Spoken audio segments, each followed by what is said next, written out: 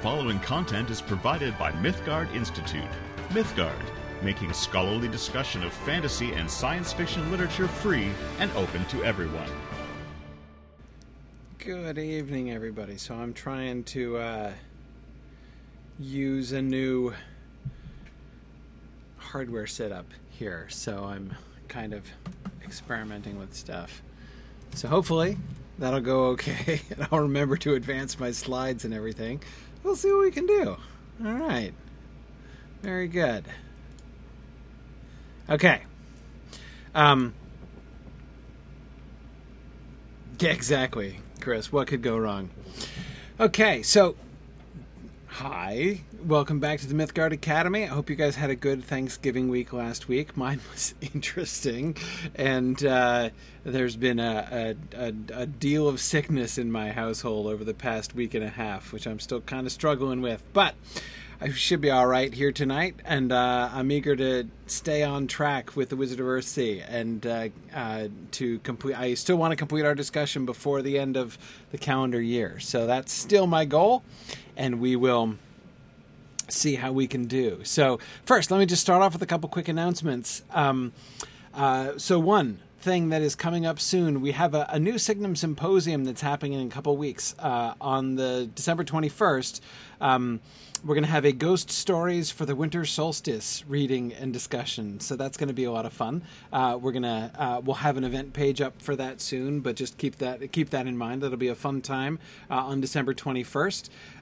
We also I wanted to draw your attention to the call for presentations, or proposals for papers, presentations, all the P's in CFP. For TextMoot. So TextMoot is going to be on the first Saturday of February this coming year down in Houston this year as we continue rotating around the state of Texas. We've gone from Fort Worth to Waco and now down to Houston this coming year. So that's going to be a lot of fun. So I'm looking forward to being down there, and especially since our own Trish Lambert is going to be giving the keynote address at TextMoot this year. So I'm especially excited to go down and listen to Trish again. So anyhow, but the call for papers is up, and there's I think there's still a few more weeks that they're accepting proposals. So definitely wanted to draw your attention to that if you're interested in going to TextMoot and might want to participate. Last thing. So we're going to have another new show on our Signum Twitch channel pretty soon. Wes Shantz is going to be starting a new program from the Signum Academy. So it's going to be a program which is focused on, it's focused on kids, but really for anybody. It'll be discussions of books that I know will be dear to many of us, I'm sure. But of course, it's especially designed to engage kids in discussion of books. So I hope that you will be able to join us for that. That's going to start in January, so coming up soon. Okay, and wow, hey, Luke is here. Hey, Luke, yeah. Luke is just commenting on how long it's been since he's attended live. Yeah, I noticed, Luke. That's fantastic. Welcome. Excellent. Okay, so very good. Those are my announcements for tonight. So let us get back into A Wizard of Earthsea. So we just finished 2 weeks ago. We just finished with Ged getting his face bitten off, or most of it bitten off, and then resuscitated by the Archmage, who then dies very soon after that. So we're gonna resume there at the tail end of chapter 4, and you're gonna be amazed at how much progress we're gonna make tonight. So after he recovers, of course, it's interesting. One of the things that I think is really fascinating that Le Guin does there, Jasper, who of course is a complete fixation, like literally from the day he arrives at Roke, he just gets like completely obsessed with competing with Jasper, even when, as we were seeing, Jasper is not actually that horrible to him. He's pretty aggressive at the end, on the day of the challenge, but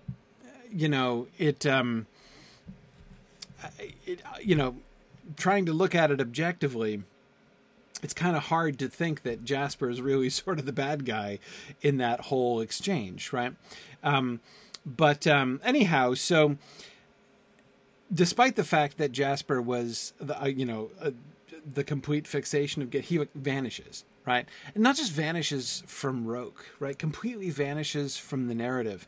I mean, is there any evidence that he's given Jasper like a second thought since then? I mean, he almost never even comes up in reflection right after that. And that I think is really interesting, and a really interesting testimony to the way in which, again, just yet another way in which Le Guin succeeds in sort of conveying something without having to explain it to us, right?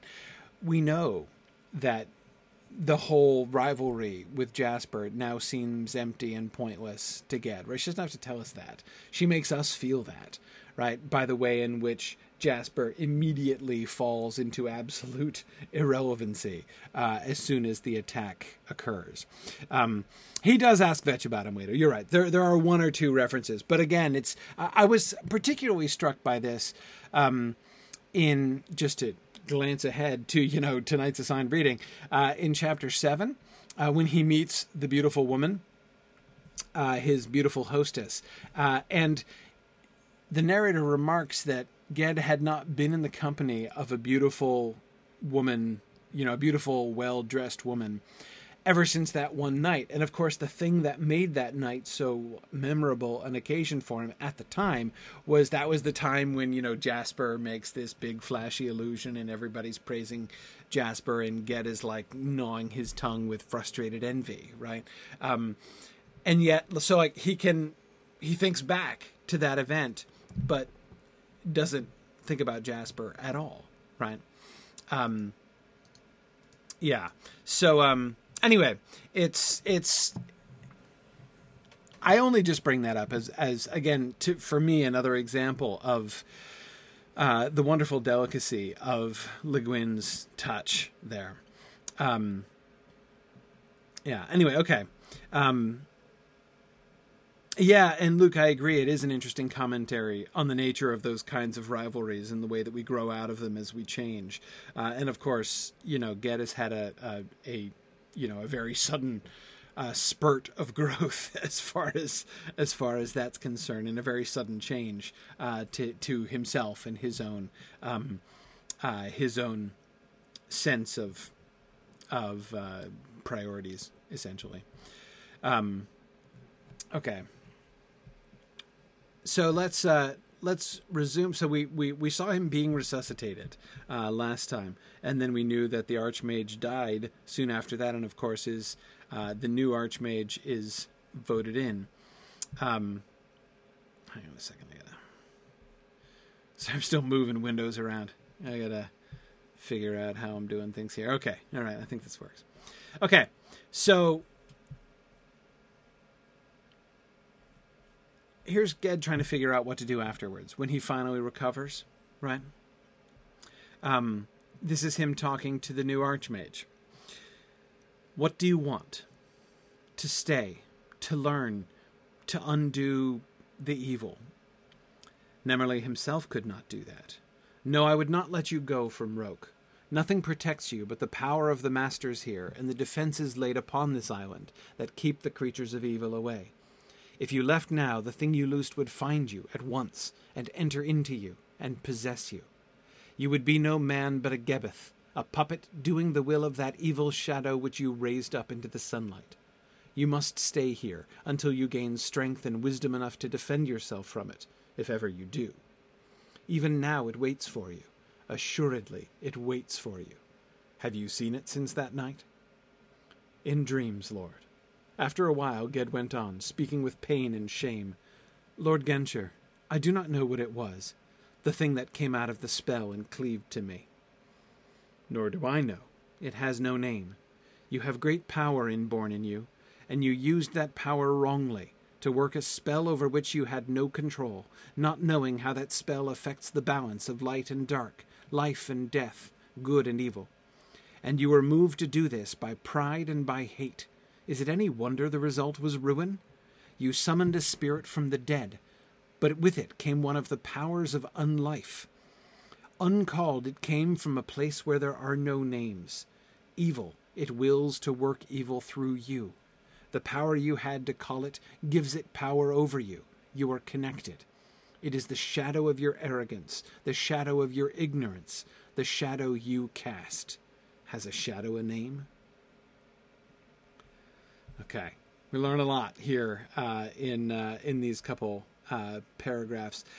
David, I don't think, I could be wrong, but I don't think that Gebeth, I'm not familiar with that word from anywhere else. I think that's an Earthsea word.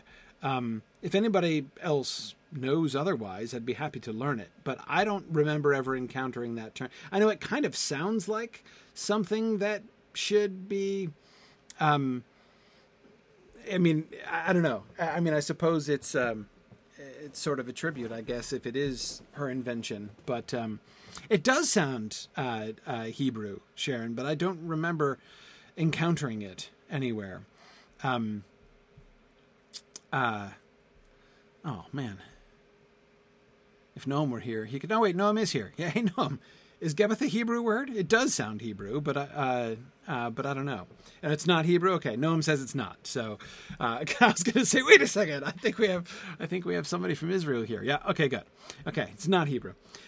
So yeah. Anyway, I think it's. So yeah, I think that's an Earthsea word, and what he says about it, how we're introduced to that concept, the concept of the Gebeth here. It is a puppet doing the will of that evil shadow which you raised up into the sunlight. So it is possible for a person to be possessed, and the person would then just become a puppet of the shadow. So that's what the Archmage tells Ged here, and we're not given any more information about exactly what that word means or what happens. Okay, good. Other people doing searches, places, and it looks like the only places people are finding it is Le Guin. So okay, I think that our initial researches seem to suggest that Gebeth is indeed an invented word here. Okay. I love the phrase, that evil shadow which you raised up into the sunlight, right? The idea of raising a shadow up into the sunlight, not a shadow, cast by the sunlight, but a shadow which is brought into the light, not in order to extinguish the shadow, right? But in order to darken the sunlight, in order to displace the sunlight, the kind of violation of the natural order, of the natural balance of light and darkness, right? That creates. It's a fascinating phrase there. Christopher says this is one of the most sophisticated embodiments of evil I've ever read about. It is really interesting, right? On the one hand, I mean, there are two things that are sort of independently insisted upon by the story about the shadow, right? One is that it is independent, right? That is, this is a creature. This is an evil thing that has been called up. It is, he calls it, where it's very uncalled. It came from a place where there are no names. Can I just say, look, I mean, I've said this before, but isn't Le Guin's prose amazing? I mean, how many times when you're reading Le Guin, can you just pick a random sentence out of a paragraph, right? We just like pick a random sentence and it sounds like just like an amazing, a quotable quote, right? I mean, like, uncalled, it came from a place where there are no names. I mean, dang, that is so good. But anyway, so it comes from another place, right? It is alien. It's wrong that it should be here, like a shadow going around in the middle of the bright light. That shouldn't be, right? But it has been called somewhere else, right? It is a creature of power. It's a creature of unlife, he calls it, right?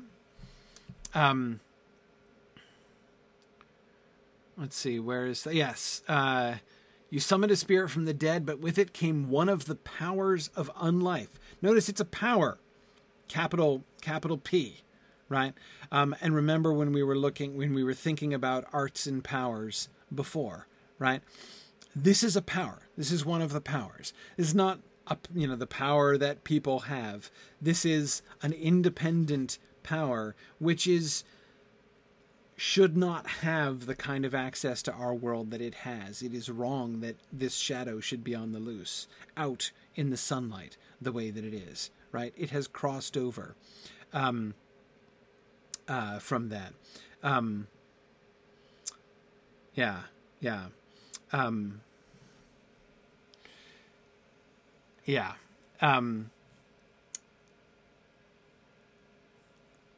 That's interesting. Luke is thinking about how Gibbeth is at least sort of visually, sort of suggestively linked with Ged's own name, right?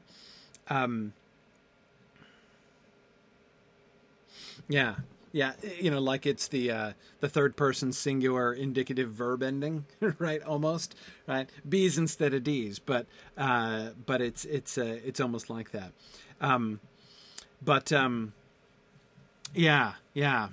Anyway, it is a power from outside, a power of unlife.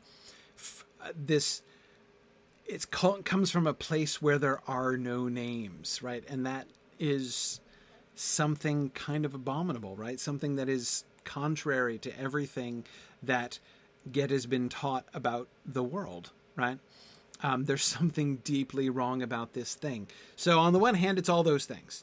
It's completely alien, but it's also connected to him, right? It's independent, it's separate, but it's also not, right? It is also, as Genscher tells him, it is the shadow of your arrogance, the shadow of your ignorance, the shadow you cast.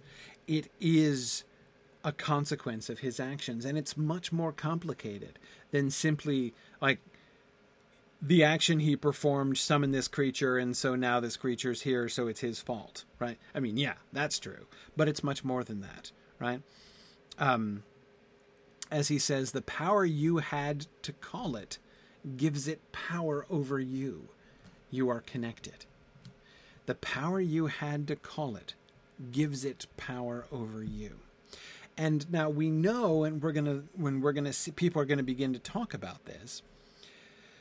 We've been looking at how shadows have been connected to Ged from the beginning, right? Even from the day of his naming, there were shadows flittering around as he crossed the stream to receive his name.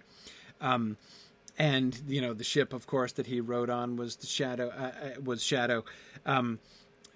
There have been shadows and echoes of shadows all over from before this moment when he called it into the world, right? Even before the moment when he kind of called it into Ogion's study, or almost called it, or nearly called it. And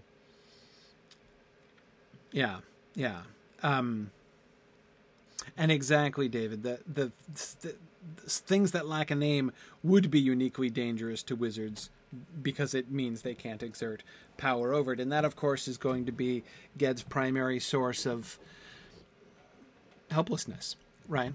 As he is going to... It's not just that he has not yet learned its name, it's that he suspects it has no name, and therefore is not subject to the power that a wizard can wield over it. Now, Karita, that's a really good question. She says, if a big part of this is about balance, light and dark, etc., why do his motives matter? So what Genscher tells him is that he says, you used your power wrongly. What exactly does that mean? Okay. To work a spell over which you had no control, not knowing how that spell affects the balance of light and dark, life and death, good and evil. So it's not just that the spell that he uttered was an evil spell. It's not that. Or at least it's not quite that simple, right? It's not just that he performed a wicked deed. His motives Karita, do seem to... So there are two things, right? The first thing there that Genscher emphasizes is that he did this in ignorance and without control. He did not know how the casting of this spell would affect the equilibrium, would affect the great balance. And remember, we were told back when we were learning about magic in Chapter 1 and Chapter 2 that this is like the defining thing about wizards. What it means to be a wizard is to know and to serve, remember, to serve equilibrium, to serve the balance. To make sure that what you remember the answer to Ged's initial questions about why can't I just take this pebble and change it into a diamond? Wouldn't that be better than just making an illusion of a diamond? And he was told by the master, that was the master hand, right, that he was talking to, who said, like, look, you can't just go doing that, right? There are consequences to these things, and we have to, before you work this kind of magic, you have to understand. And yet, Arthur, that is his motivation was also wrong as well, right? Nancy says this is why they're careful about who gets into Rogue. Yeah, absolutely. Yeah. So again, part of it is the fact that he unleashed this carelessly, thoughtlessly, without any of the kind of understanding that a wizard is sworn to use, right, to have, to employ.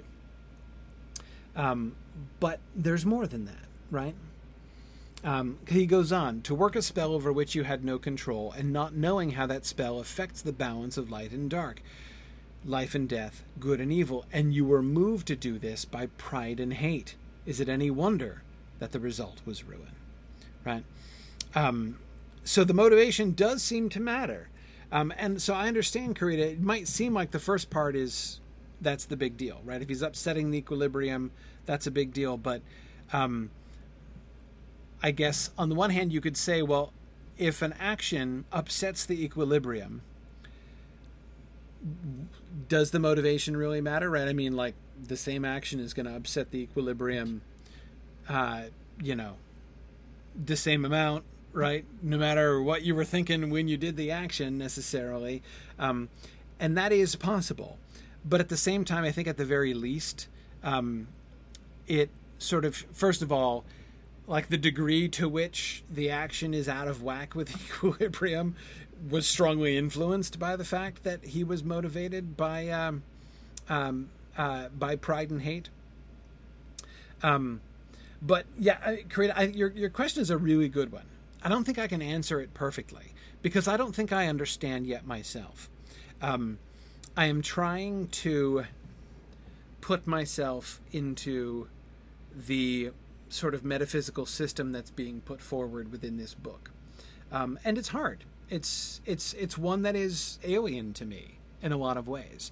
It's not just about objective good and objective evil. The idea of the balance, affecting the balance of light and dark, life and death, good and evil, that there should be a balance between good and evil, that is different. That is different. Certainly different from, like, Tolkien's worldview, right? Different from the Judeo-Christian worldview. And so, anyway, something that I find hard to understand, and I'm trying to understand it. So I'm not sure I can answer it perfectly.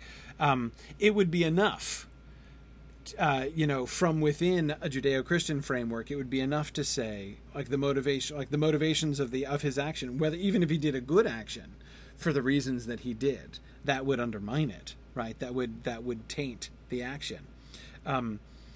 It's less clear to me how this works within the equilibrium. So, Karita, what I do with that then is I just I take that as a data point, right? I'm going to accept Genscher's words that he probably knows what he's talking about. He was voted in Archmage after all, and probably knows a thing or two. But then, as we move forward, we may get some more ways to understand this.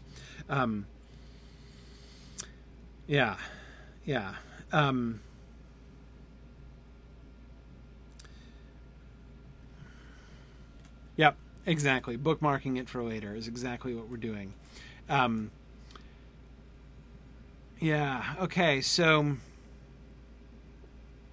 Yeah, Stephen, good. Asking another question I don't think I can answer. Says, so is it correct to say that the shadow, death, and even evil are not bad unless they're unbalanced? Would this mean that it would also be bad if good were in unbalanced abundance? Well, Stephen, all I can say is the talk of equilibrium makes it sound that way, right? That, like, an overabundance of good would be a disruption in some sense. But in what sense? And I don't really know. And maybe that's not a right understanding of it, right? But good and evil are being spoken of as being in balance with each other in some way and in some sense. But I'm not sure I understand that sense exactly.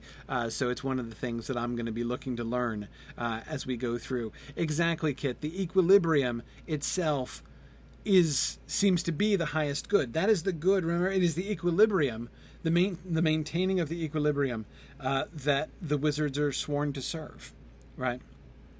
And which, of course, Ged has thrown out of whack, right, by his action. At the very least, what his motivations... So one of the relevance of his motivations has to be, if this guy, right, if this prentice, because he's still a prentice when he does it, if this prentice is gonna do that, right, I mean, if he's going to make such a major disruption to the balance of light and darkness, with such flagrant disregard for the consequence of his actions, being motivated by pride and hate. If pride and hate run so strong in this guy that they're going to drive him to act like that, they're going to overcome his judgment in that way. This guy is not good wizard, material, right? At the very least. So, yeah.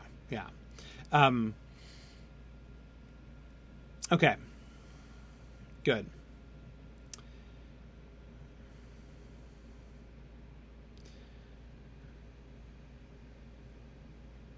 Yes. Okay. Great. Sorry, I'm just looking at a few comments. Most people seem to be in agreement. Okay. Good. Let's keep going. So, Ged, of course, changes through all the latter part of his studies after his recovery. He is no longer quick because he seems scared to learn, right? He's no longer progressing at this really rapid pace. He's not competing with anybody. He's not seeking glory. He has this one really important encounter, right? Which is with Vetch, before Vetch leaves. Vetch, of course, is ahead of him, in school always was, and so he leaves to take on his first wizardly duty first. And Vetch tells him his true name. At that, Ged lifted his scarred face, meeting his friend's eyes. "Estario," he said, "my name is Ged." Then quietly they bade each other farewell, and Vetch turned and went down the stone hallway and left Roke. Ged stood still a while, like one who has received great news and must enlarge his spirit to receive it. It was a great gift that Vetch had given him, the knowledge of his true name. No one knows a man's true name but himself and his namer. He may choose at length to tell it to his brother, or his wife, or his friend, yet even those few will never use it where any third person may hear it. In front of other people they will, like other people, call him by his use name, his nickname, such a name as Sparrowhawk, and Vetch, and Ogion, which means fir cone. If plain men hide their true name from all but a few they love and trust utterly, so much more must wizardly men, being more dangerous and more endangered. Who knows a man's name holds that man's life in his keeping. Thus to Ged, who had lost faith in himself, Vetch had given that gift only a friend can give, the proof of unshaken, unshakable trust. The act of faith that Vetch shows in Ged is really inspiring, right? Chris, I totally agree. Another wonderful Le Guin sentence there. Let me see if I can find it again. Where did it go? The business about it enlarging his spirit. As Christopher says, that it was a great gift, and he would enlarge his spirit to receive it.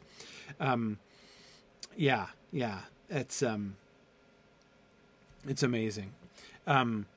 But anyway,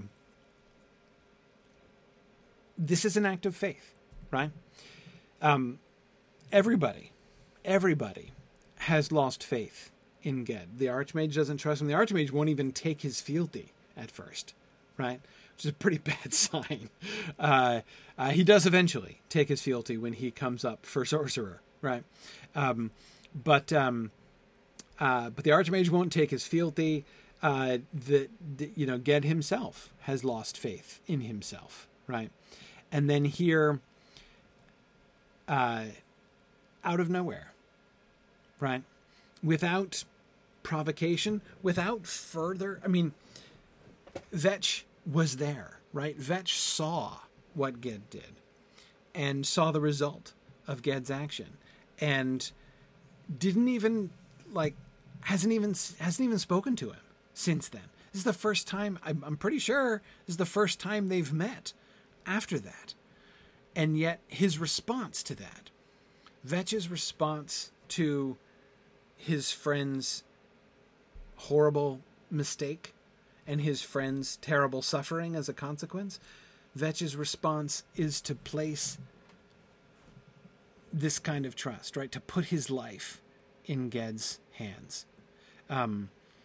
And that is kind of amazing. Kind of amazing.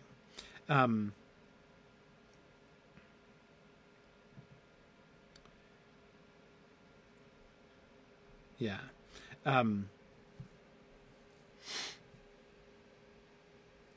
Kit says for the first time he has a peer. Yeah, he had Ogion before, right, who is a master and a kindly master. But yet this is the first time he's had, well, really any kind of friend that we've seen. But yeah, this is a really big deal. And you're right, David, he was the only one of Ged's peers to try to intervene during the disaster. He did put his life on the line for Ged, which is a good reason for Ged to trust him, right? It's less clear why he would trust Ged, right? But you're absolutely right that him giving Ged his name, it is in line with what he's done. It's not out of nowhere for Vetch to do this, right? This is the ultimate expression of exactly the kind of friend that Vetch has been to him from the beginning. But although it may be like the actions he's taken before, it is much further along and totally unprovoked, right? Okay. As he's finishing his studies, he's trying to figure out what the shadow is and what he can do now. From the masters and from ancient lore books, Ged learned what he could about such beings as this shadow he had loosed. Little was there to learn. No such creature was described or spoken of directly. There were at best hints here and there in the old books of things that might be like the shadow beast. It was not a ghost of human man, nor was it a creature of the old powers of earth, and yet it seemed it might have some link with these. In the matter of the dragons, which Ged read very closely, there was a tale of an ancient dragon lord who had come under the sway of one of the old powers, a speaking stone that lay in a far northern land. At the stone's command, said the book, he did speak to raise up a dead spirit out of the realm of the dead, but his wizardry being bent awry by the stone's will, there came with the dead spirit also a thing not summoned, which did devour him out from within, and in his shape walked, destroying men. But the book did not say what the thing was, nor did it tell the end of the tale. Okay, so this does seem to be a precedent. I mean, this sounds like the kind of thing, right? This is the hottest lead that Ged has, right? When this dude called up a spirit of the dead and some other spirit came with it that devoured him and walked about in his shape, made him a Gebeth like he was warned by Genshur he would become if the shadow caught him. So that seems likely. And notice that it's connected to the old powers of the earth. Now we are hearing much more about these powers, capital P, that were only hinted at the very beginning, right? And it seemed, as I was suspecting when we first came across those references, that there exist powers, right? These old things, these old creatures, beings of the earth, which have power and can give power or exert power over others. But it sounds kind of sketchy, and this one sounds particularly sketchy, right? So there's some old power of the earth, and it's connected with a stone, right? Yeah. There's a speaking stone that lay in a far northern land, and one of the old powers got control of the guy through that. And so it's connected with the old power, but it's not just a creature of the old power. The shadow creature itself is separate from the old power, right? It was only the old power controlled the guy, the wizard, the dragon lord, who summoned up a spirit of the dead and then brought in the shadow with it, right? So, okay. Right. It's exactly like Cthulhu, Kate, as far as I understand. That's exactly what's going on here. Yeah. Mm-hmm. Okay, not exactly like, but, not wholly dissimilar. I don't know. Yeah. Yes, Devora, I do suspect we should recall the details of this particular story of the ancient dragon lord, because that might become relevant sooner rather than later. And Bruce, I agree. The capitalization of old seems to be important, right? It does suggest that this is not just, there are, powers that are current and powers that are outdated, right? And this is one of the outdated ones. No, old powers, capital O, capital P, seems to be a different category itself. And like Leobat, I agree. This is a dragon lord, right? Someone who has mastered a dragon. That's a big deal. And so they're likely a very powerful wizard who was mastered and consumed and made into a Gebeth by this shadow. So that's kind of sobering. At this point, we don't yet know exactly what a dragon lord is. But again, it seems like a big deal, no matter what, right? Soon we're going to find out more about dragons. And dragon lords. Okay. Arthur asks, is summoning the dead always associated with a shadow dude showing up? Well, whenever Ged does it, it is. And apparently when that guy did it too. But notice, in the story that he's reading here about this ancient dragon lord, there's the implication is that, so when he, at the prompting of the old power, right? So the dragon lord first comes under the sway of the old power. And then while under the sway of the old power, he, at its command, spoke to raise up a dead spirit out of the realm of the dead.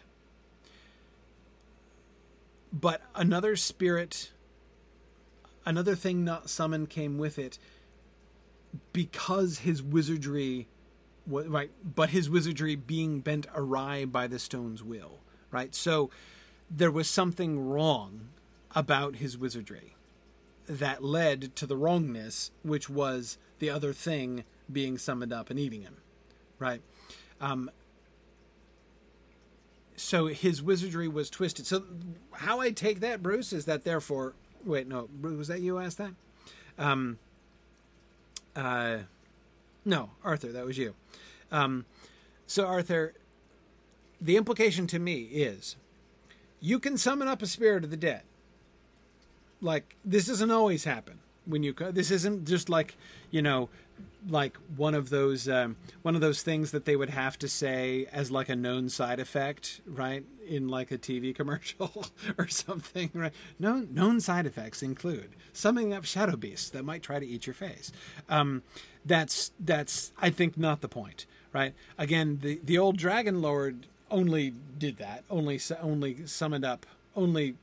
conjured up the unsummoned thing that ate his face, because his wizardry was bent awry. Ged bent his own wizardry awry, right? And Karita, I wonder, does this suggest that that's where his motivations come in, right? Because, so it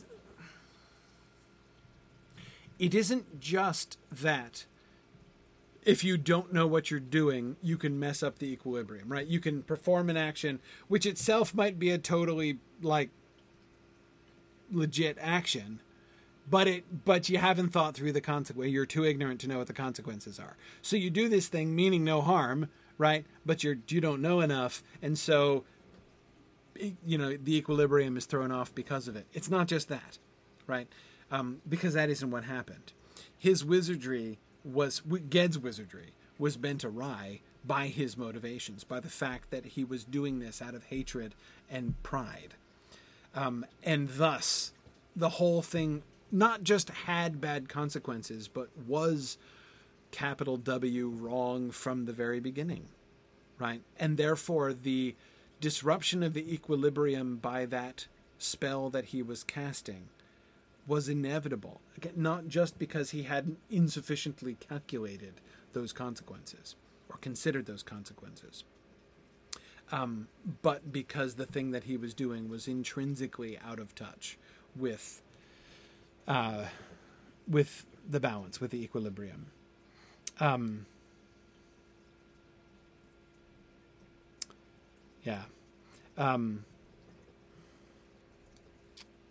Okay.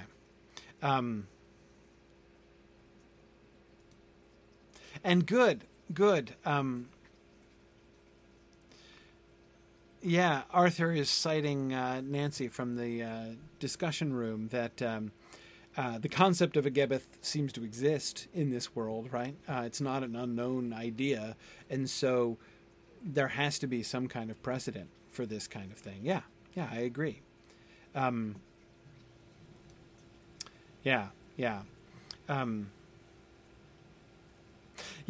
James Stevens, you're right that the first time he read out the spell for the summoning of the dead, of the spirits of the dead, not really knowing what he was reading, his motivations for that were kind of messed up too, right? He was just trying to prove himself to that random half-witch girl, as you say, James. Good. Jocelyn was pointing out the same thing. That through his manipulation by the sorceress's daughter, there back in Gaunt, his wizardry was already being bent awry in that whole process. Good.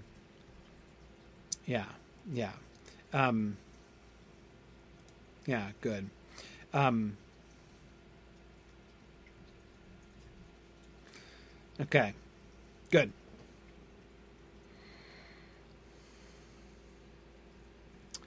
All right, let's keep going. So, Ged finally does set out to start his career, and the most important thing about his starting off is that he's leaving Roke. And remember, he was told by Genscher that when he was in Roke, he was going to be like, he wasn't going to send him out. He was going to let him leave Roke. Because while he's in Roke, he is protected by the spells which protect Roke from evil things. So the shadow can't get to him while he's in Roke. So even his departure from Roke is an important step, right? Because he is making himself vulnerable, potentially, to the shadow. He is stepping out and not yet confronting the shadow, but risking the shadow. Right.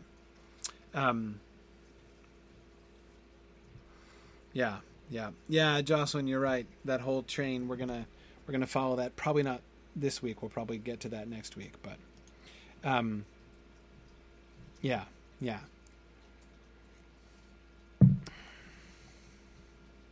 Okay. Sorry, I didn't even read the passage yet. So Ged's first assignment. So the Islemen of Low Torning had sent to Roke begging for a wizard to protect their folk from what boded over the western horizon, and the Archmage had judged their fear well-founded. And of course their fear is of the dragon. So there's this big dragon that lives on the Isle of Pender, and apparently there's a whole bunch of other dragons, right? There's like 8 baby dragons also hanging out, and they're starting to grow up and cast longing eyes towards the cattle and herds of the men of Low Torning. So they're a little worried that there are going to be some serious dragon incursions in this area soon, so they ask for a wizard to come help, and Ged gets the nod here. There is no comfort in this place, the Archmage had said to Ged on the day he made him wizard. No fame, no wealth, and maybe no risk. Will you go? Because see, that's the thing. The dragon might come and it might not, right? Or they might not come in this lifetime, right? It's possible. It's not no risk, but it's low risk at least. Yeah.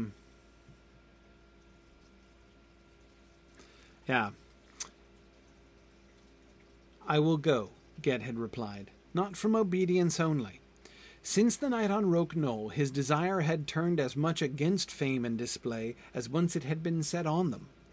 Always now he doubted his strength and dreaded the trial of his power. Yet also the talk of dragons drew him with a great curiosity. In Gaunt there have been no dragons for many 100 years, and no dragon would ever fly within scent or sight or spell of Roke, so that there also they are a matter of tales and songs only, things sung of but not seen.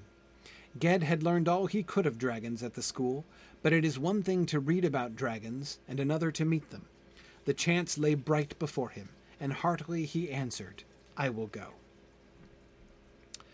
What do we learn about Ged and his state here? On the one hand, he is as much against fame and display as once his desire had been set on them, right?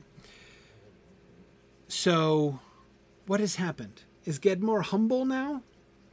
He had a serious pride problem that we saw before, right? Has he been cured of his pride problem? Is he humble now? What do you think? What do we think about this?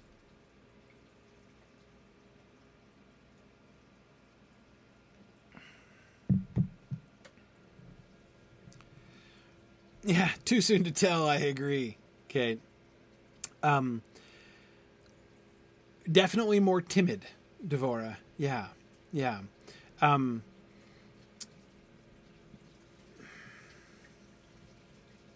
Nancy says, not sure he's humbled, but he is terrified.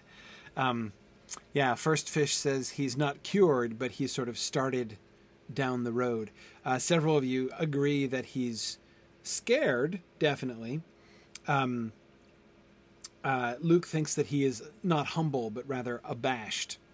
And Noam, I agree with you. I was thinking that exact same thing, that his focus is still on fame, right? I think that we can see that.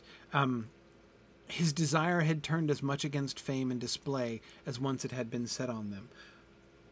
Why? Always now he doubted his strength and dreaded the trial of his power.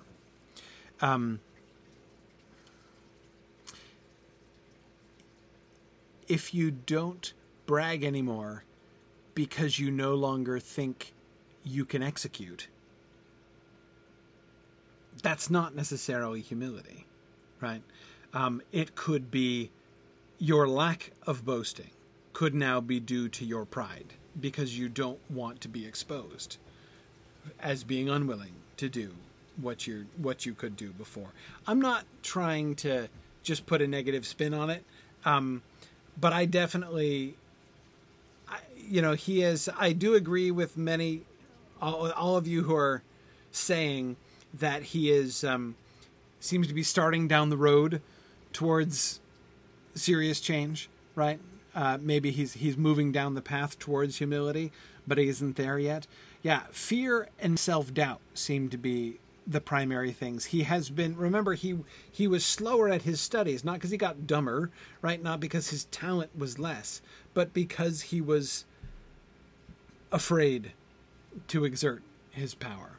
He didn't want to do it. He's afraid of its consequences. He's afraid of, of what he can do or what he'd be able to do.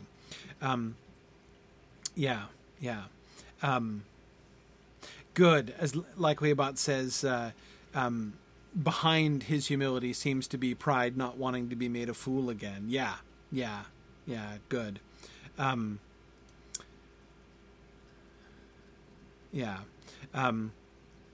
As Luke is suggesting, the kind of going to the opposite extreme seems to suggest that he's not yet really found his own equilibrium. Absolutely. As Kit says, he seems to have learned not humility, but the imposter syndrome, which is not the same thing. I agree. I agree. And again, many of you are saying he still needs time. Absolutely. Not trying to cast any permanent judgments on Ged, just trying to understand where he is, right? Because that seems important. His desire for knowledge and his great curiosity about dragons, that doesn't sound very alarming to me. I don't know.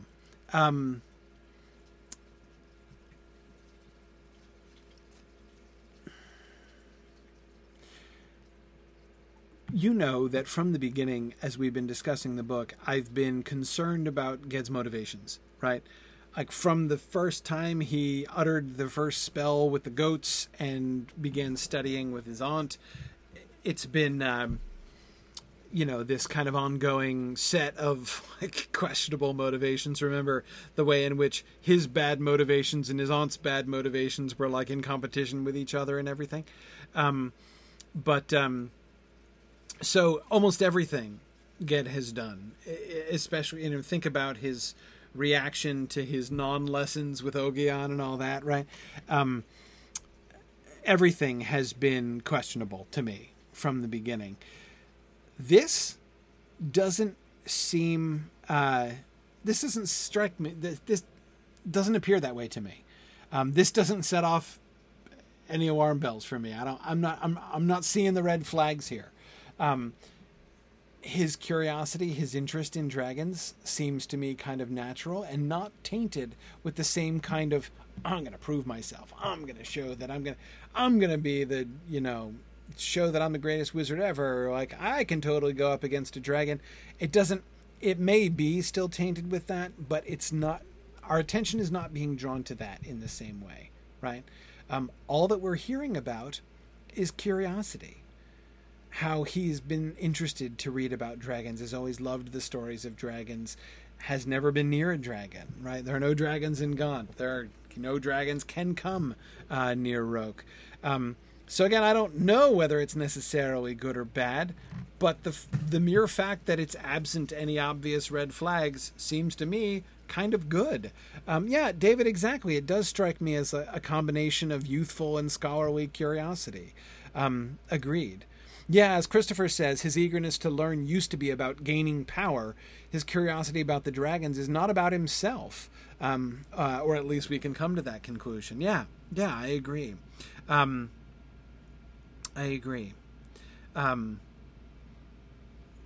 So, where does he go next? Well, we're going to get to the Isle of Pender and his encounter with the dragon.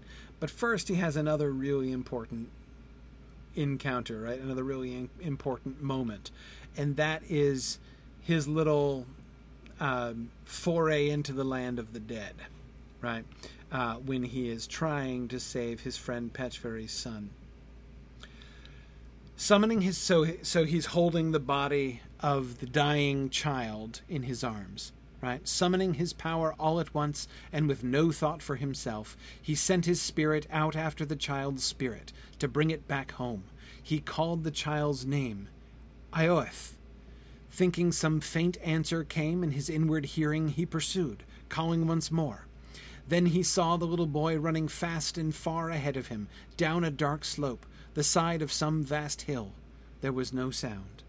The stars above the hill were no stars his eyes had ever seen, yet he knew the constellations by name: the sheaf, the door, the one who turns, the tree. They were those stars that do not set, that are not paled by the coming of any day. He had followed the dying child too far. Knowing this, he found himself alone on the dark hillside. It was hard to turn back, very hard. He turned slowly. Slowly he set one foot forward to climb back up the hill, and then the other. Step by step he went. Each step willed, and each step was harder than the last. Okay.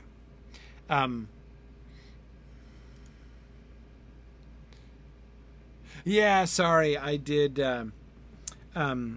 skip the Master Doorkeeper, Arthur. Yeah. As Arthur says, Master Doorkeeper is the Archmage. Right, the Mage of Arches. Right, yeah. I get it. Yeah, good.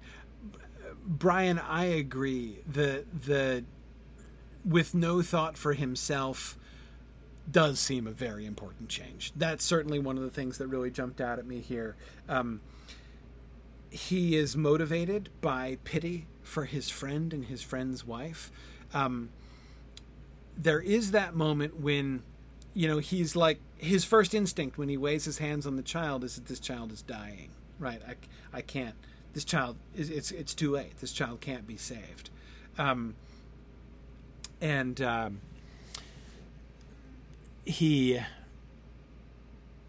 then he hears his friend Petchfrey's assurances, right, of how, his friend Sparrowhawk will certainly save the child.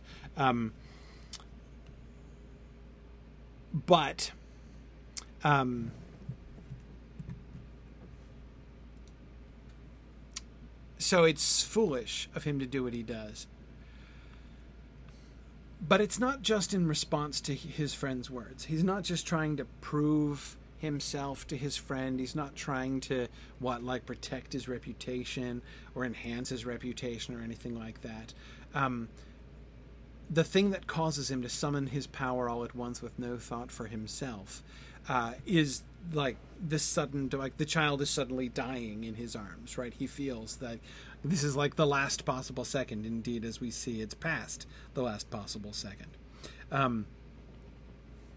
But Jocelyn, yes, I agree that he does seem to be still making something like the same mistake. Jocelyn asks, is this something that should be done? What about the equilibrium, the balance between the living and the dead? The Master Healer probably told him for a reason that you don't try to stop the spirit that is departing, right?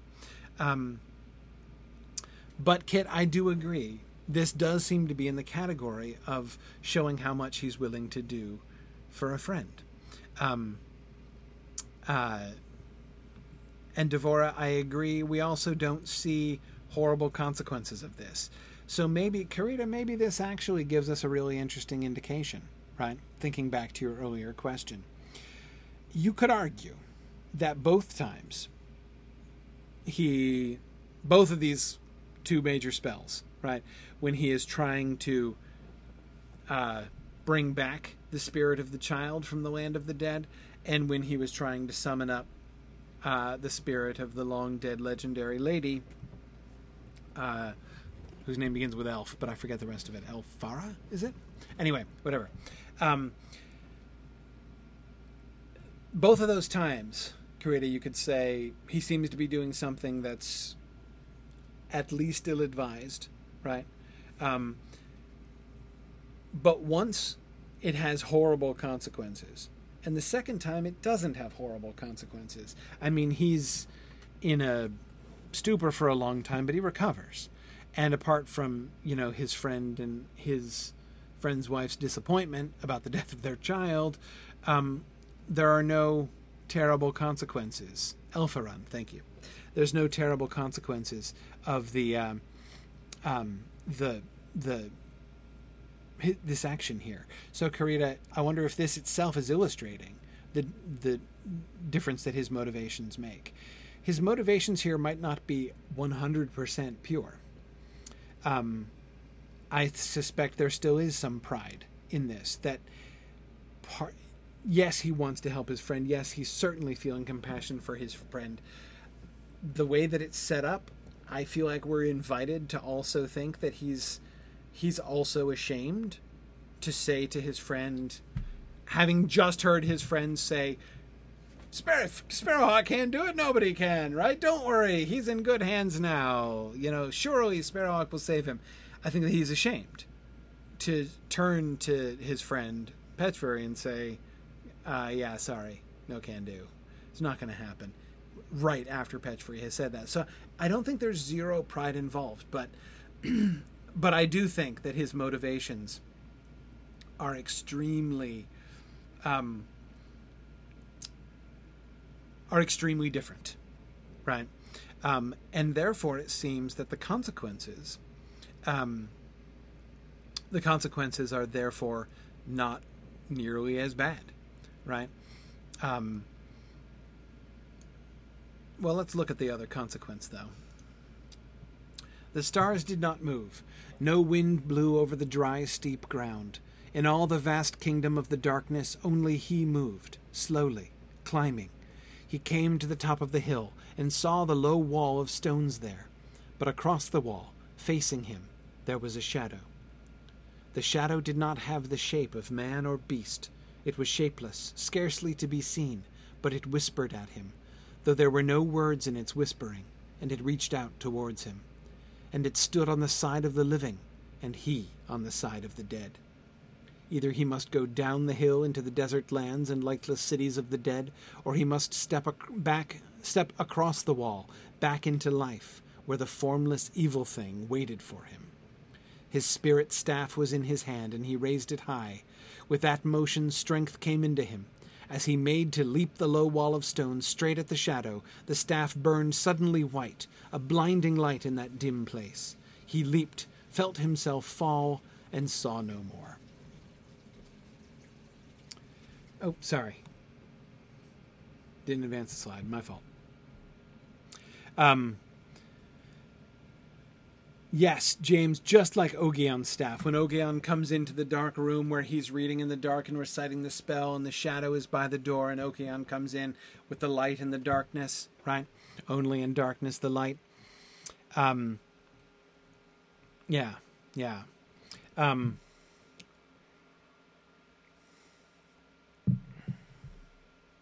Yeah. First fish carry, I think. I had forgotten about that, but you're right. There is a parallel. It does remind me of the... shoot, which one was it? Which Old Testament prophet was it with the boy that he resurrected? Was that Elisha or Elijah? I think it was Elisha with the SH. I think it was. Yeah, pretty sure. Yeah, that is interesting. I hadn't thought of that. The widow's boy that he resurrects. Yeah, except Elisha succeeds, right? And Ged does not. I have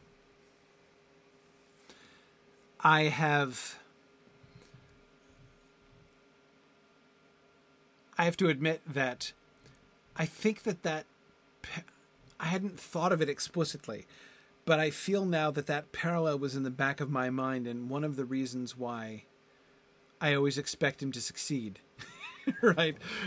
Because it feels like it's something that should be happening, but he doesn't.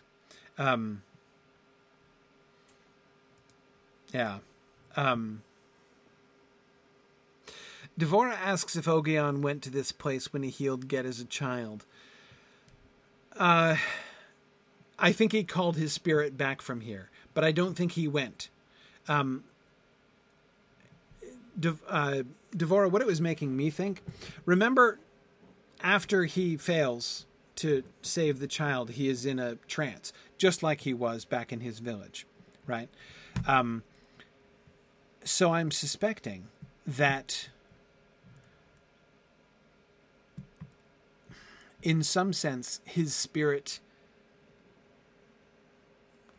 wandered down here into the Deadlands, or like along the boundary of it or something, right? And had to be called back by Ogion, and that's why Ogion could just he very swiftly called him back. The fact that Ogion himself did not go into a trance suggests that Ogion did not go wandering, right? Remember the description of how hard it was to trudge back uphill, right? How much will it took for him to go back, and how he was struggling every step. Those struggles towards the stone wall seem to me to be like the part of the like coma that he's in afterwards, right? Yeah.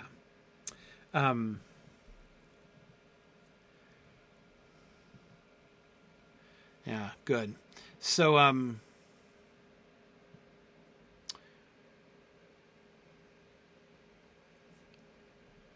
but I love this image.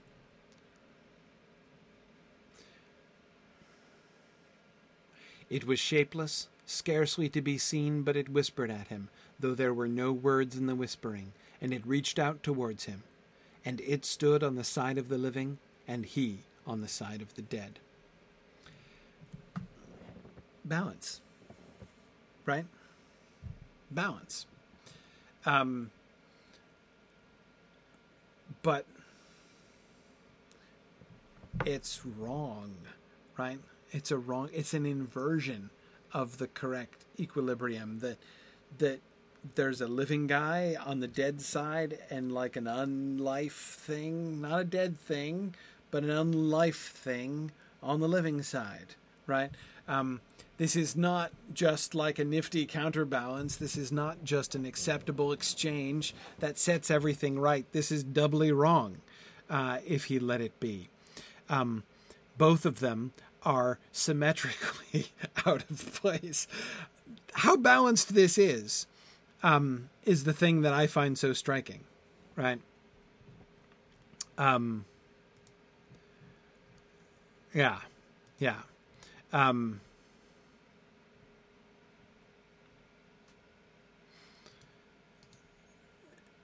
And Devora, I agree. The stone wall is an interesting image too. I also would have expected something like a stream of running water or something like that. That's a very common border between life and death, even if it's only a small stream. That's a very traditional boundary. A low stone wall is interesting. It suggests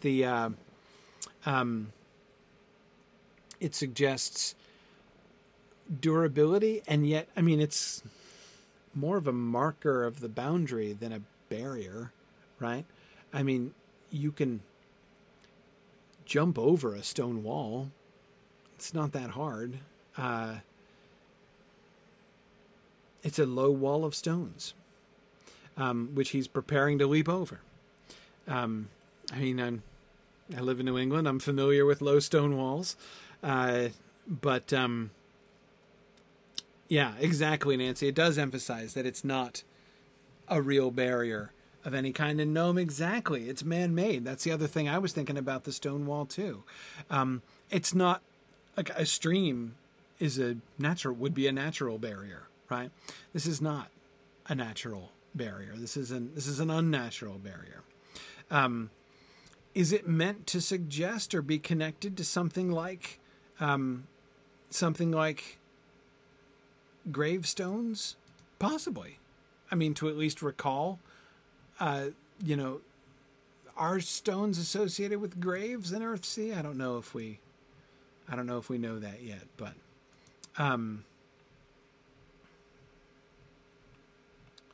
yeah.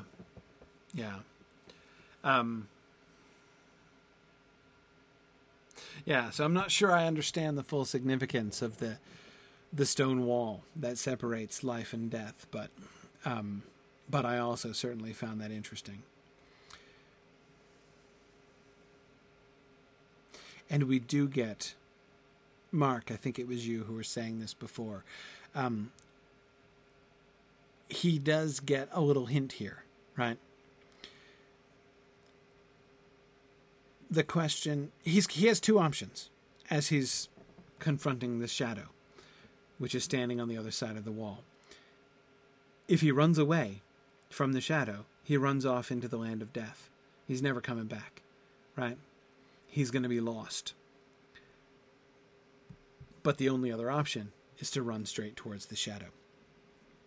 And it does seem that here in this vision, in this experience, the spiritual experience that he has on the other side of this boundary, he seems to be given a picture of his actual situation, right?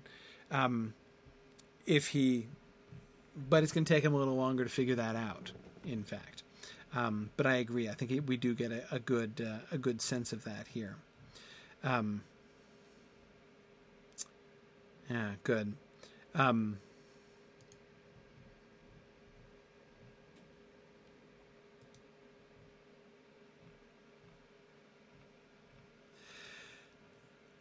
Oh, yeah, that's interesting. Both Matthew and Nancy are thinking about the wall in The Dispossessed as well. Yeah, you're right. Le Guin does like walls, Nancy. Yeah, that's right. Thinking about the wall, the boundary, the easy-to-cross boundary there at the beginning of The Dispossessed. Though there it's more of a political boundary, right? But still a boundary between two worlds. Yeah, interesting. Does it wall you in or out, James? Exactly. Yeah, that could be as relevant a question here as it is in The Dispossessed.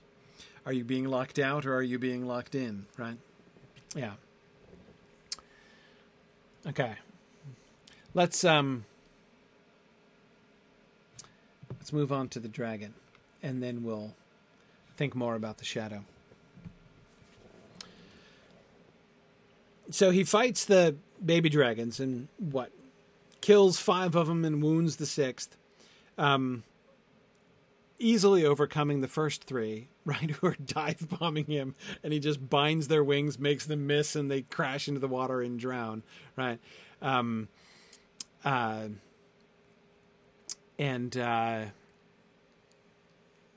he changes form and defeats the later ones, right? And then calls out the big one. When he was all afoot, his scaled head, spike-crowned and triple-tongued, rose higher than the broken tower's height, and his taloned forefeet rested on the rubble of the town below. His scales were grey-black, catching the daylight like broken stone. Lean as a hound he was, and huge as a hill. Ged stared in awe. There was no song or tale could prepare the mind for this sight. Almost he stared into the dragon's eyes and was caught, for one cannot look into a dragon's eyes. He glanced away from the oily green gaze that watched him, and held up before him his staff, that looked now like a splinter, like a twig. 8 sons I had, little wizard, said the great dry voice of the dragon. 5 died, 1 dies. Enough. You will not win my hoard by killing them. I do not want your hoard. The yellow smoke hissed from the dragon's nostrils. That was his laughter. Okay.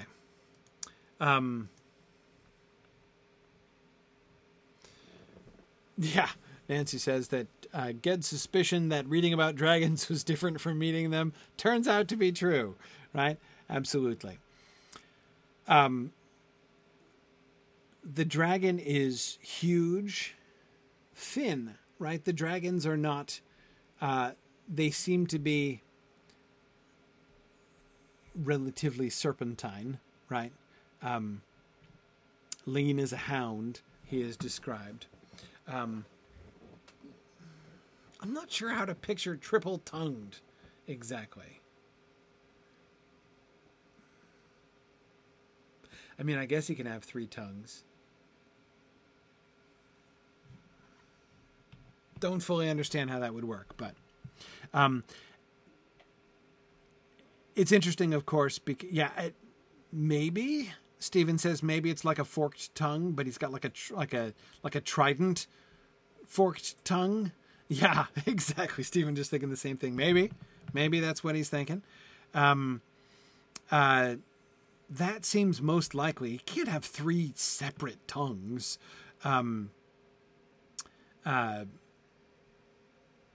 But of course, it's a significant detail because of the pun, right? Because of the play on tongue, as of course the language of dragons is super important, right? The old speech is the speech of languages of dragons, and I love the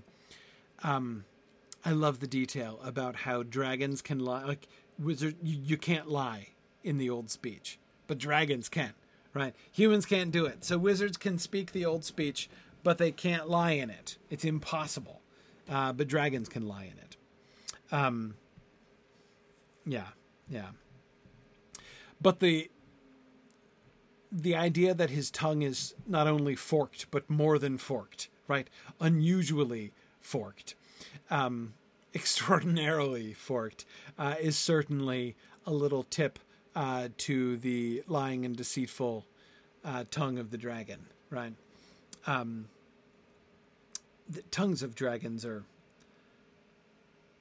super important, right? Their association with lying and with power too, the power of their words and the power of their speech. Yeah.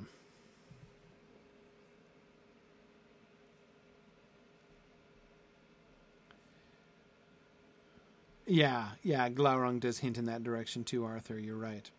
The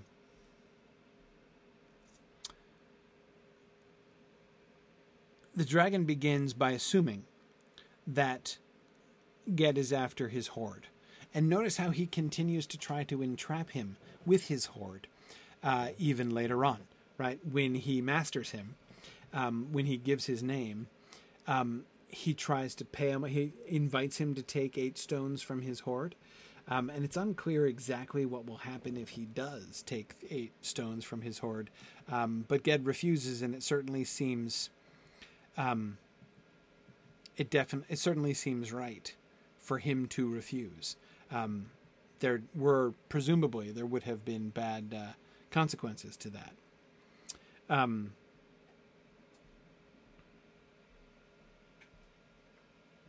And Brian, I do agree that greed itself, like desire for wealth, never seemed to make a significant part of Ged's makeup before, even when he was full of questionable motivations earlier on. But his interaction with the Dragon of Pendor does seem to suggest a kind of humility in him. Why does he do it? Why does Ged go attack the dragon? Why does he seek the dragon out?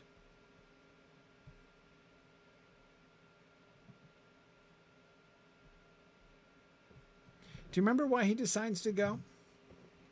I mean, his job was to hang out in Low Torning in case the dragon were to come, right?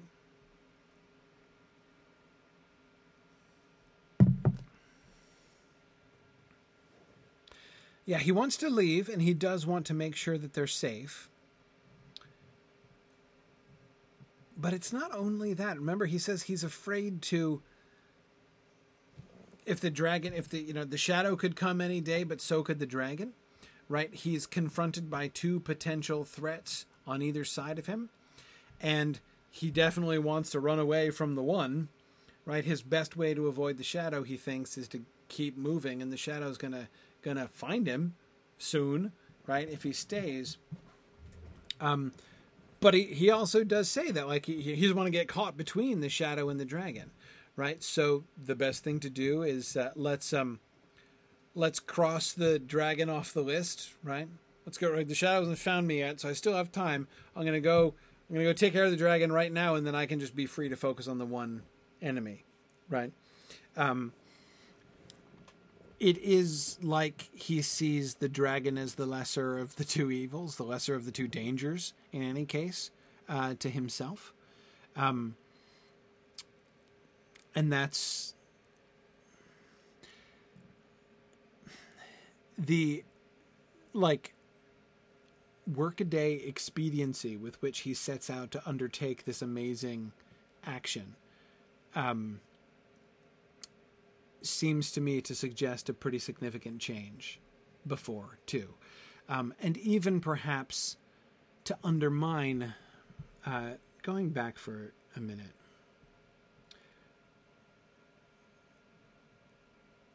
always now he doubted his strength and dreaded the trial of his power, right? He was turned as much against fame and display as once it had been set upon them, because he doubted his strength and dreaded the trial of his power. That seems to be different now, right? This is not the action of somebody who dreads a trial of his power, right? He is hurrying to a trial of his power, to the greatest trial his power has ever seen, one-on-one confrontation with this ancient dragon, right? In order to, like, get past it and get moving, right? And that strikes me as something that really begins to change, right? That seems to be one of the most humble things that he's done before, and likely about, I agree. He's seen death now, right? His confrontation with the shadow in his, across the stone wall, does seem to kind of set up this decision, right? Yeah, Christopher, I agree. It sounds like patch the net, recock the boat, master the dragon. Yeah, it's like he's just going to add it to his to-do list for the next couple days, right? But without ceremony, without announcement, without even, it seems, overmuch concern about his ability to execute, right? Like a sword in sharpness, but 5 times the length of any sword, the point of the dragon's tail arched up scorpion-wise over his mailed back, above the tower. Dryly he spoke. I strike no bargains. I take. What have you to offer that I cannot take from you when I like? Safety. Your safety. Swear that you will never fly eastward of Pendor, and I will swear to leave you unharmed. A grating sound came from the dragon's throat, like the noise of an avalanche far off, stones falling among mountains. Fire danced along his 3-forked tongue. There we go. He raised himself up higher, looming over the ruins. You offer me safety? You threaten me? With what? With your name, you vowed. Ged's voice shook as he spoke the name, yet he spoke it clear and loud. At the sound of it, the old dragon held still, utterly still. A minute went by, and another, and then Ged, standing there in his rocking chip of a boat, smiled. I think that this is the first time, this scene is the first time in the entire book when I really like Ged. His handling of this, on the one hand, so it's tempting to say that, yes, he's defeating the dragon, but he's cheating, right? It's a little tempting to say that he's cheating. Like, it's not like, it's his wizardry against the dragon's power and his wizardry turns out to be the mightier. It's just that he read its name once and guessed that name that he read was that this was that dragon, right? Yeah, true. To an extent, that's true. But nobody else has done that, right?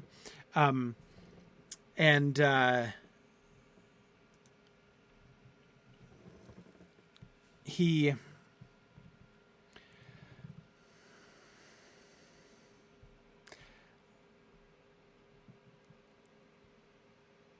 Yeah, the... Catriona says, this Ged realizes that it's not necessarily required to win. Yeah. And you're right, Mark. He wasn't sure that he knew the right name. He had a guess as to what its name was. But I agree. He's beating Yvaud at his own game. He is out cunning the dragon, right? As David Atlee says, it's like going against a Sicilian when death is on the line. Yeah, a little bit. What have you to offer that I cannot take from you when I like? Your safety is an awesome answer to that question. Swear that you'll never fly eastward, and I swear to leave you unharmed. That takes guts to say to a dragon in this situation. And that's really pretty awesome.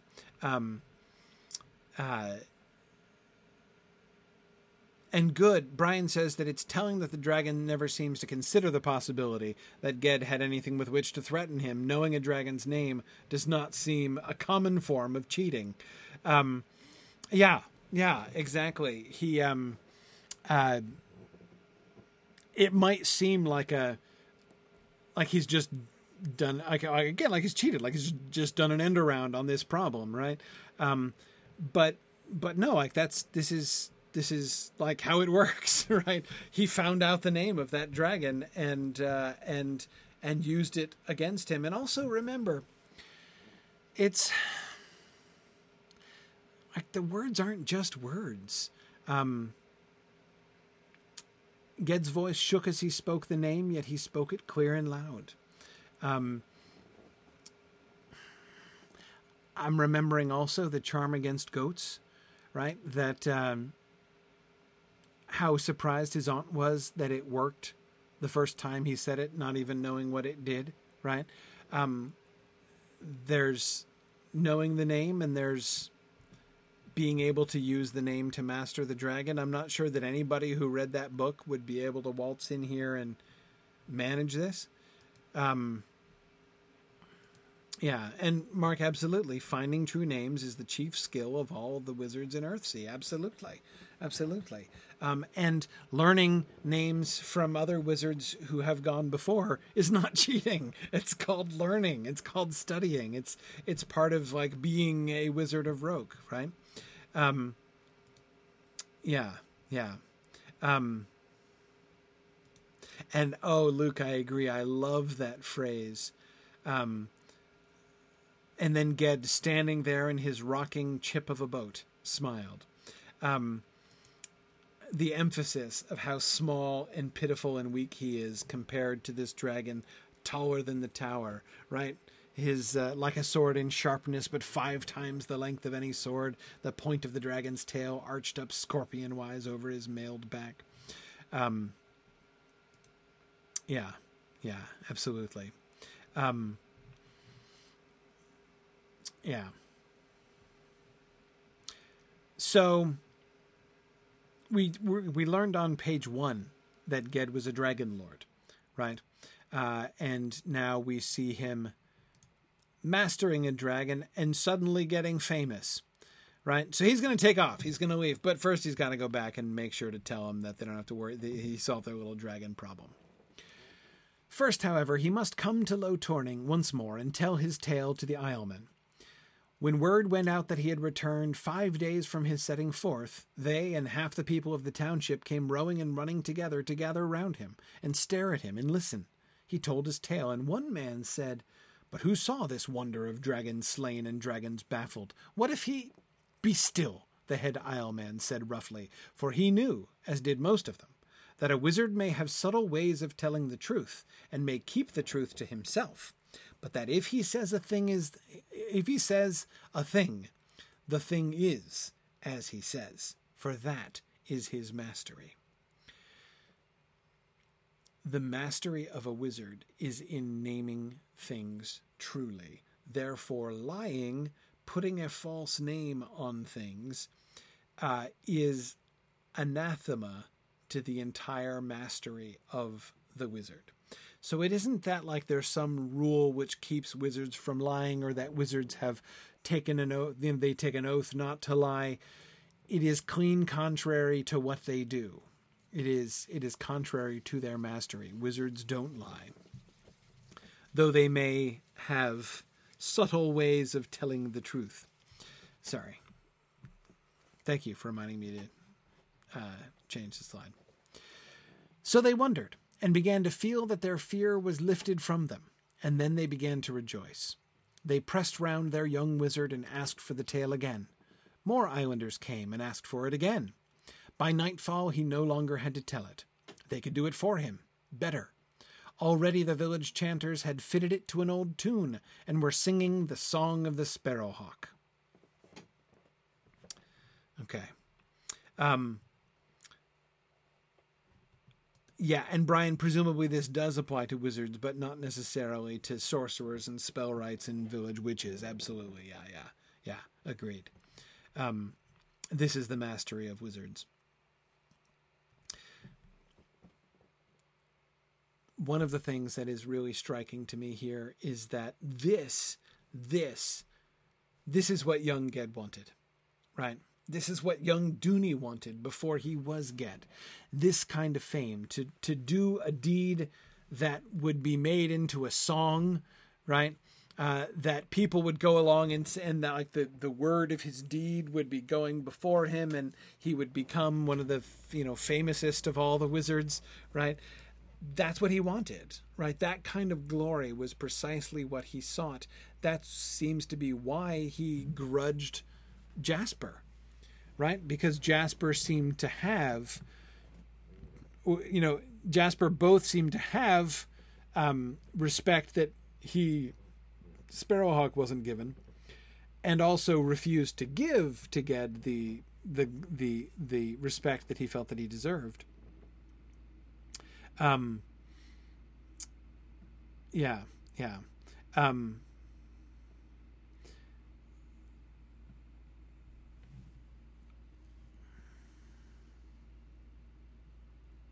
Oh, James, good. That's a good point. James Liebeck points out that I skipped the bit, which is an important moment, that the dragon offers to tell him the name of the shadow, right? Offers to help him against his enemy.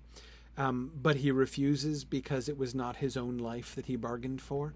I agree with you, James. That is an important piece of evidence of growing humility in him, right? He does genuinely put others before himself here.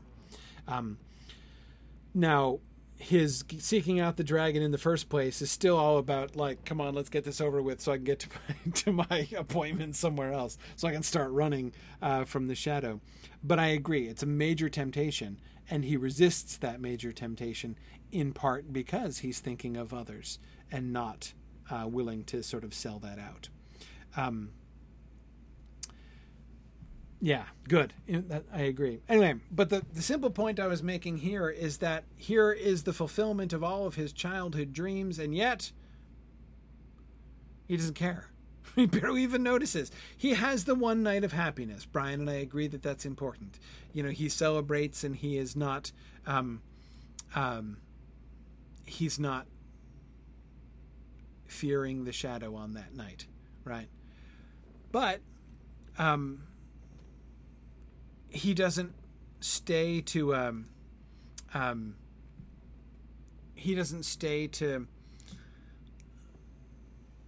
glory in it. He wasn't seeking this. He doesn't even take pride in it now that he has it. He immediately leaves it behind. And we will see within this scope of this one chapter, right here in chapter 6, he goes from having the song of his deeds spreading from one island to another, out before him as he travels, to hiring himself out as an oarsman, right, as a galley slave for the ship to take him to Osgil, right? When nothing he can offer is respected or valued, and no money that he has given to him by the men of Low Torning, right, is worth anything, right? And none of that stuff seems to bother him anymore. These are the things which seem to me to show most clearly that his priorities really have changed. And I agree, Devora, although he does celebrate with them and is really happy in that celebration that evening. As you say, he didn't come back so that he could celebrate, and certainly not so that he could brag. He's just finishing the job. He wants them to know that they don't have to worry anymore, right? Don't fear the dragon because it's not coming back. Luke, I agree. The definite article, or the second definite article in the song, is a little strange. The Song of the Sparrowhawk. Luke is saying, why isn't it just the Song of Sparrowhawk, right? I suspect it's the Song of the Sparrowhawk because it's like they're using his name sort of metaphorically, associating it with the sparrowhawk after which he is named, right? My suspicion is that James says maybe it scans with that old tune better. Possibly. My suspicion here is that this is a little glimpse into Earthsea culture in that everybody knows Sparrowhawk's not his real name, right? I mean, that's his name of use, his use name, right? Everybody knows that. So calling him the Sparrowhawk, like, you don't have to call him Sparrowhawk like it's his name, because it's not his name and everybody knows that, right? So referring to him as the Sparrowhawk, right, as if he is metaphorically that thing after which he's named, seems to be kind of a, I don't know, like an acknowledgement of that fact. Like, it doesn't have to be used as his name, because it isn't his name. I don't know, I'm not explaining this very well. They're using it more like a title. Kate, I do get the sense that they're using it metaphorically. Kate says there's a lot of good imagery with the Sparrowhawk fighting the dragon, and that's just what I'm thinking too. Taking advantage of the fact that his use name is Sparrowhawk,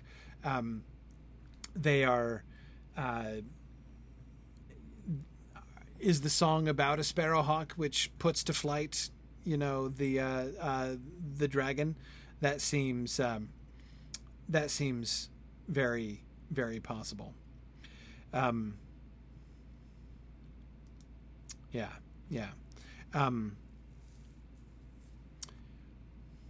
it does have a more legendary sound to it, David. He's not just Sparrowhawk. He's the Sparrowhawk, right? Not just a Sparrowhawk. Absolutely. Okay, let's keep going. Just a few more minutes here.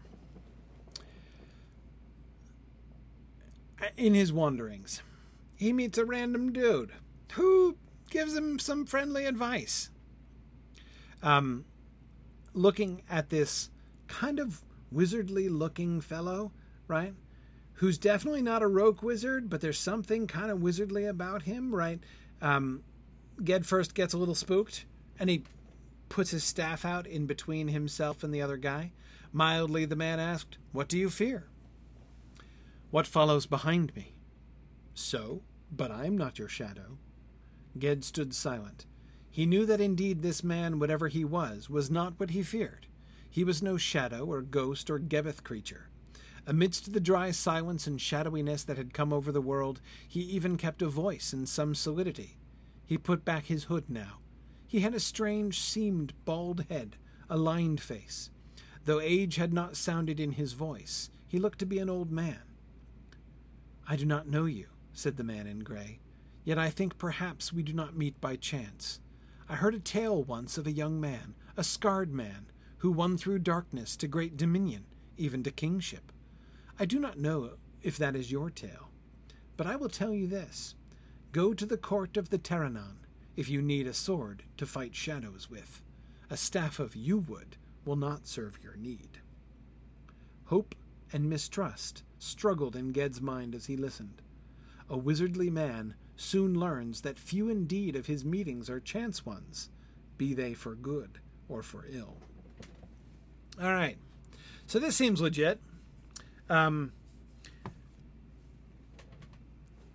So this guy seems to know something about his shadow, but he's a wizardly chap, right?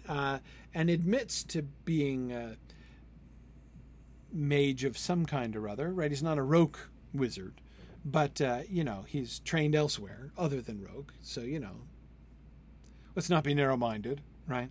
And Ged knows that a wizardly man soon learns that few indeed of his meetings are chance ones, be they for good or for ill. So, it's probably not just a coincidence that he met this guy, but is that good or is that bad, right? That's unclear. And he's offering him help, a sword to fight shadows with. That sounds helpful. Go to the court of the Terranon. Okay. A staff of yew wood will not serve your need. Okay. So, Ged does not think that this is just chance, but he doesn't know if it's good or if it's ill, right? There's definitely a conspiracy of some kind going on here, but maybe it's a good kind. So then he rows on the ship, right? And meets Skjor, one of the other rowers, who offers to show him to the court of the Terranon. The otak stirred in his pocket, and a little vague fear also awoke and stirred in his mind. He forced himself to speak. Darkness comes and snow. How far, Skjor? After a pause, the other answered without turning. Not far. But his voice sounded not like a man's voice, but like a beast, hoarse and lipless, that tries to speak. I don't know how to say things liplessly. Ged stopped. All around stretched empty hills in the late dusk night. Sparse snow whirled a little falling. Skjor, he said, and the other halted and turned. There was no face under the peaked hood. Before Ged could speak, spell, or summon power, the Gebeth spoke, saying in its hoarse voice, Ged. Then the young man could work no transformation, but was locked in his true being, and must face the Gebeth, thus defenseless. Nor could he summon any help in this alien land, where nothing and no one was known to him, and would come at his call. He stood alone, with nothing between him and his enemy but the staff of yew wood in his right hand.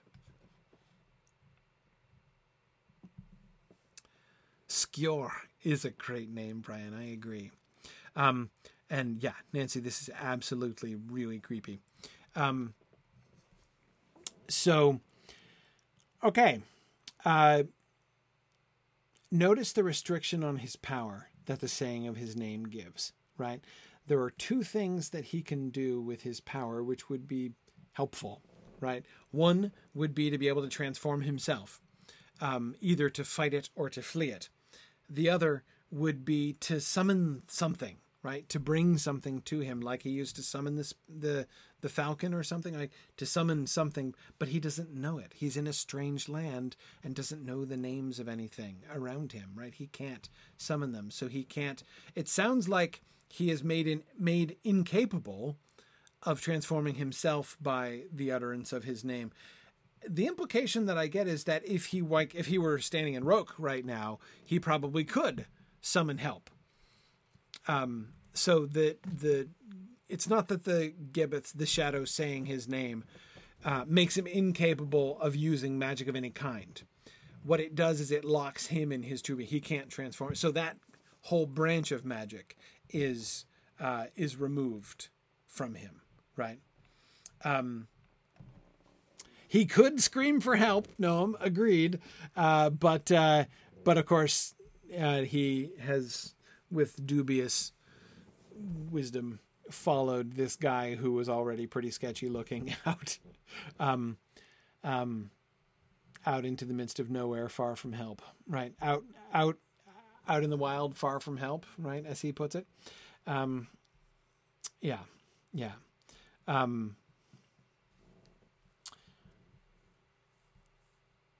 There's nothing but the staff of yew wood in his right hand. That is, like as a beating stick, not as a wizard's staff even anymore, right? The Gebeth has completely consumed Skjor, right? His voice is completely gone. It doesn't sound like, not only does it not sound like his voice, it doesn't even sound like a man's voice. And when he turns, he has no face at all. Now we see more about the Gebeth right after. The thing that had devoured Skjor's mind and possessed his flesh made the body take a step towards Ged, and the arms came groping out towards him. A rage of horror filled Ged, and he swung up and brought down his staff, whistling on the hood that hid the shadow face. Hood and cloak collapsed down nearly to the ground under that fierce blow, as if there was nothing in them but wind, and then writhing and flapping stood up again. The body of a Gebeth has been drained of true substance, and is something like a shell or a vapor in the form of a man, an unreal flesh, clothing the shadow which is real. So, jerking and billowing as if blown on the wind, the shadow spread its arms and came at Ged, trying to get hold of him as it had held him on Roke Knoll.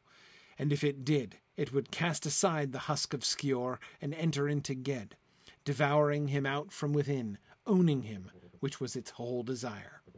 Ged struck at it again with his heavy smoking staff, beating it off, but it came again, and he struck again, and then dropped the staff that blazed and smoldered, burning his hand.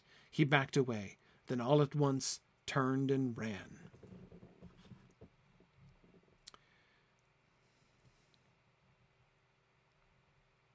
Yes, several of you are thinking about the similarities between the Gebeth and the Ringwraiths. That would be a really interesting discussion. What a good moot paper that would make. Gosh. So somebody should submit to the Text Moot Call for Papers a proposal to do a comparison of Gebeths in Earthsea and Wraiths in Middle-earth, because that would be a really interesting discussion. Not only the Ringwraiths, but think about the Barrow-wights as well. That also would be an interesting comparison. So, yeah, lots of really interesting material for comparison there. So he whaps it on the head with his staff, right?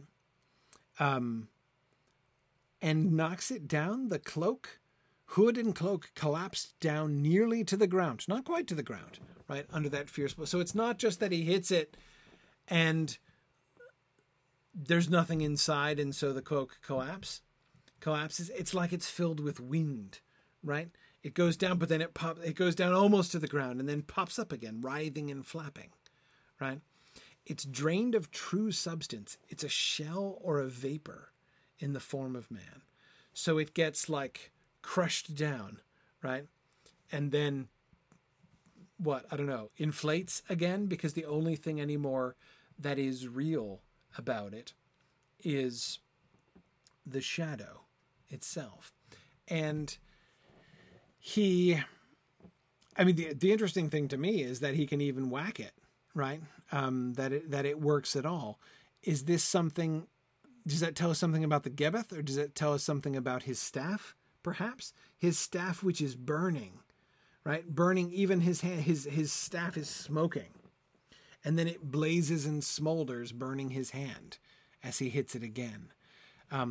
Why is his staff burning? I'm not really sure, right? This is his wizard staff.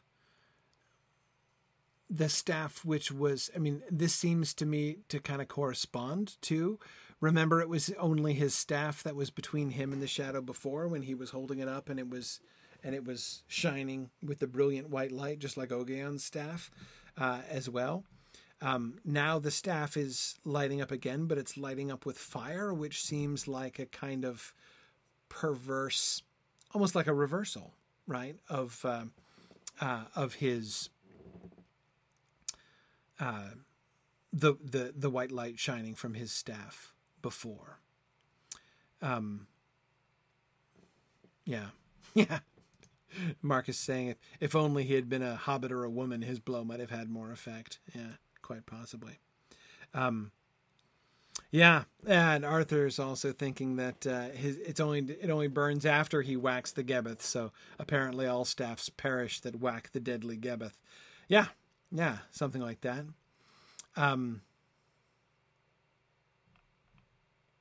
Yeah, Devora, I also wonder, had he not been wearing the cloak, the Gebeth, had it not been still wearing the cloak, would the staff have just passed through it?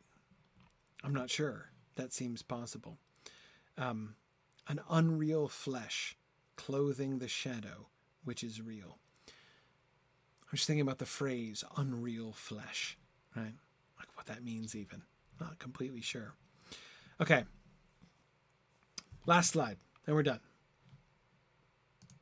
It's been up there the whole time. Okay. Night thickened about the hunter and the hunted, and snow blew fine across the path that Ged could no longer see. The pulse hammered in his eyes, the breath burned in his throat. He was no longer really running, but stumbling and staggering ahead, and yet the tireless pursuer seemed unable to catch up, coming always just behind him. It had begun to whisper and mumble at him, calling to him, and he knew that all his life that whispering had been in his ears, just under the threshold of hearing, had been in his... but now he could hear it, and he must yield, he must give in, he must stop. Yet he labored on, struggling up a long, dim slope.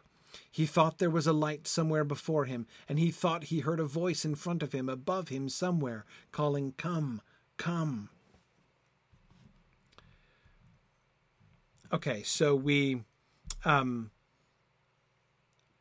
hear the recapitulation of the scene in the Land of the Dead before, right? When he was trudging uphill, remember?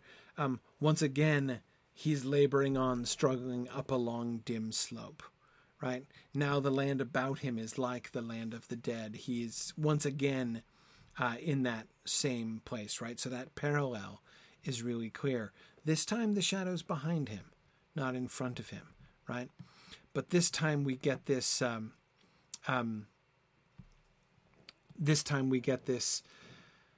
emphasis on the whispering, on the sound, right?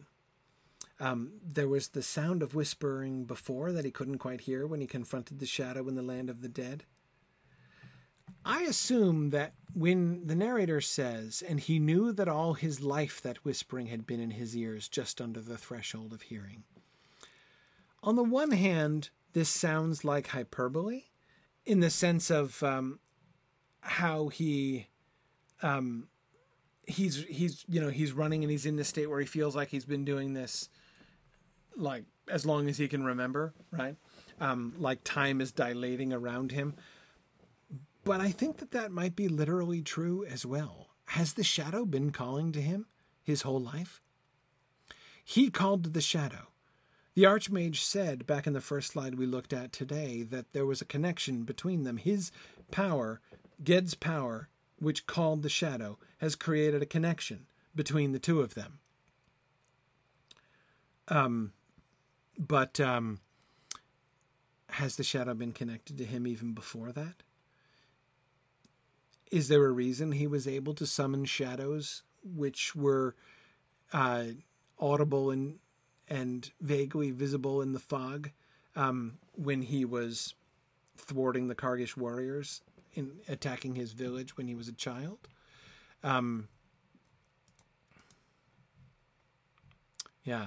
Karita says she's not sure why, but she finds the word mumbling much more scary in this context than the word whisper.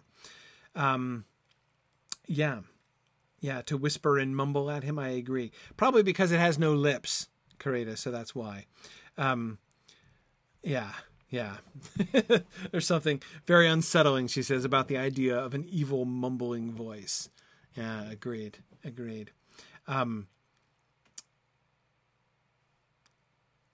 And something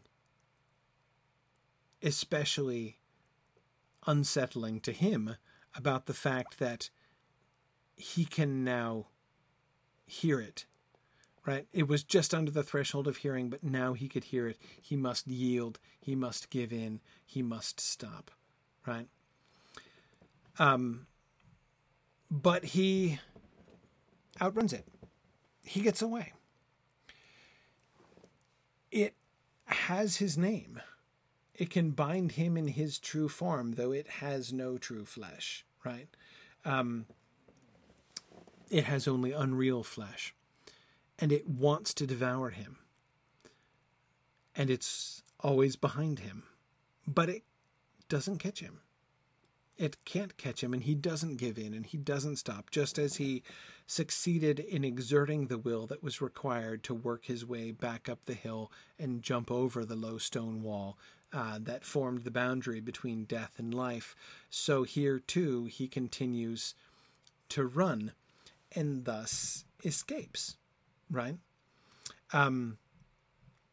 Yeah, James points out that the shadow in Ogion's house was whispering to him too.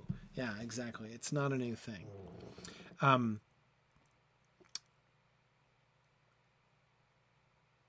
In this confrontation, this latest and most disturbing confrontation with the creature that he called, and bound to himself by calling it, he now discovers that it has been calling him his whole life. And he's only now really begun to hear it. But he still rejects it. He runs and he rejects it. And that seems, at this point, to be enough. We don't know the full power of this thing, right? Nor its full relationship to him. It is a separate and independent thing. A shadow, a creature of unlife, a thing that has been summoned into this world. But it's also connected to him, right? And it seems to me that his escape from it here can't be merely tied to his foot speed. This seems to be a question of will, a question of a choice that he is making. He's not able to escape permanently, right? He doesn't leave the shadow forever in the dust. But the fact that he's running, the fact that he's resisting, that he does not yield, that he does not give in, that he does not stop, but that he labors on, even though struggling, right? It seems that these things are the reason that the shadow does not catch him, does not devour him in this moment. And probably not just the head trauma that he is, because it would only be unreal head trauma that he would have inflicted upon the creature.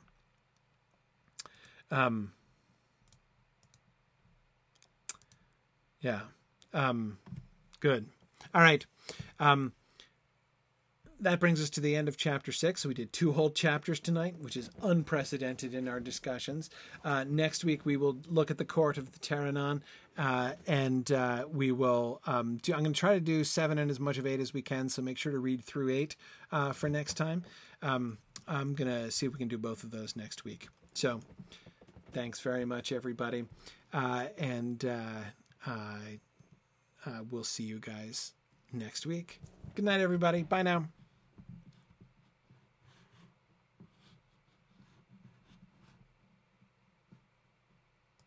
I say goodbye, but I can't remember how to turn anything off. Oh, wait, here we are. Okay. Now I remember where things are. Bye now.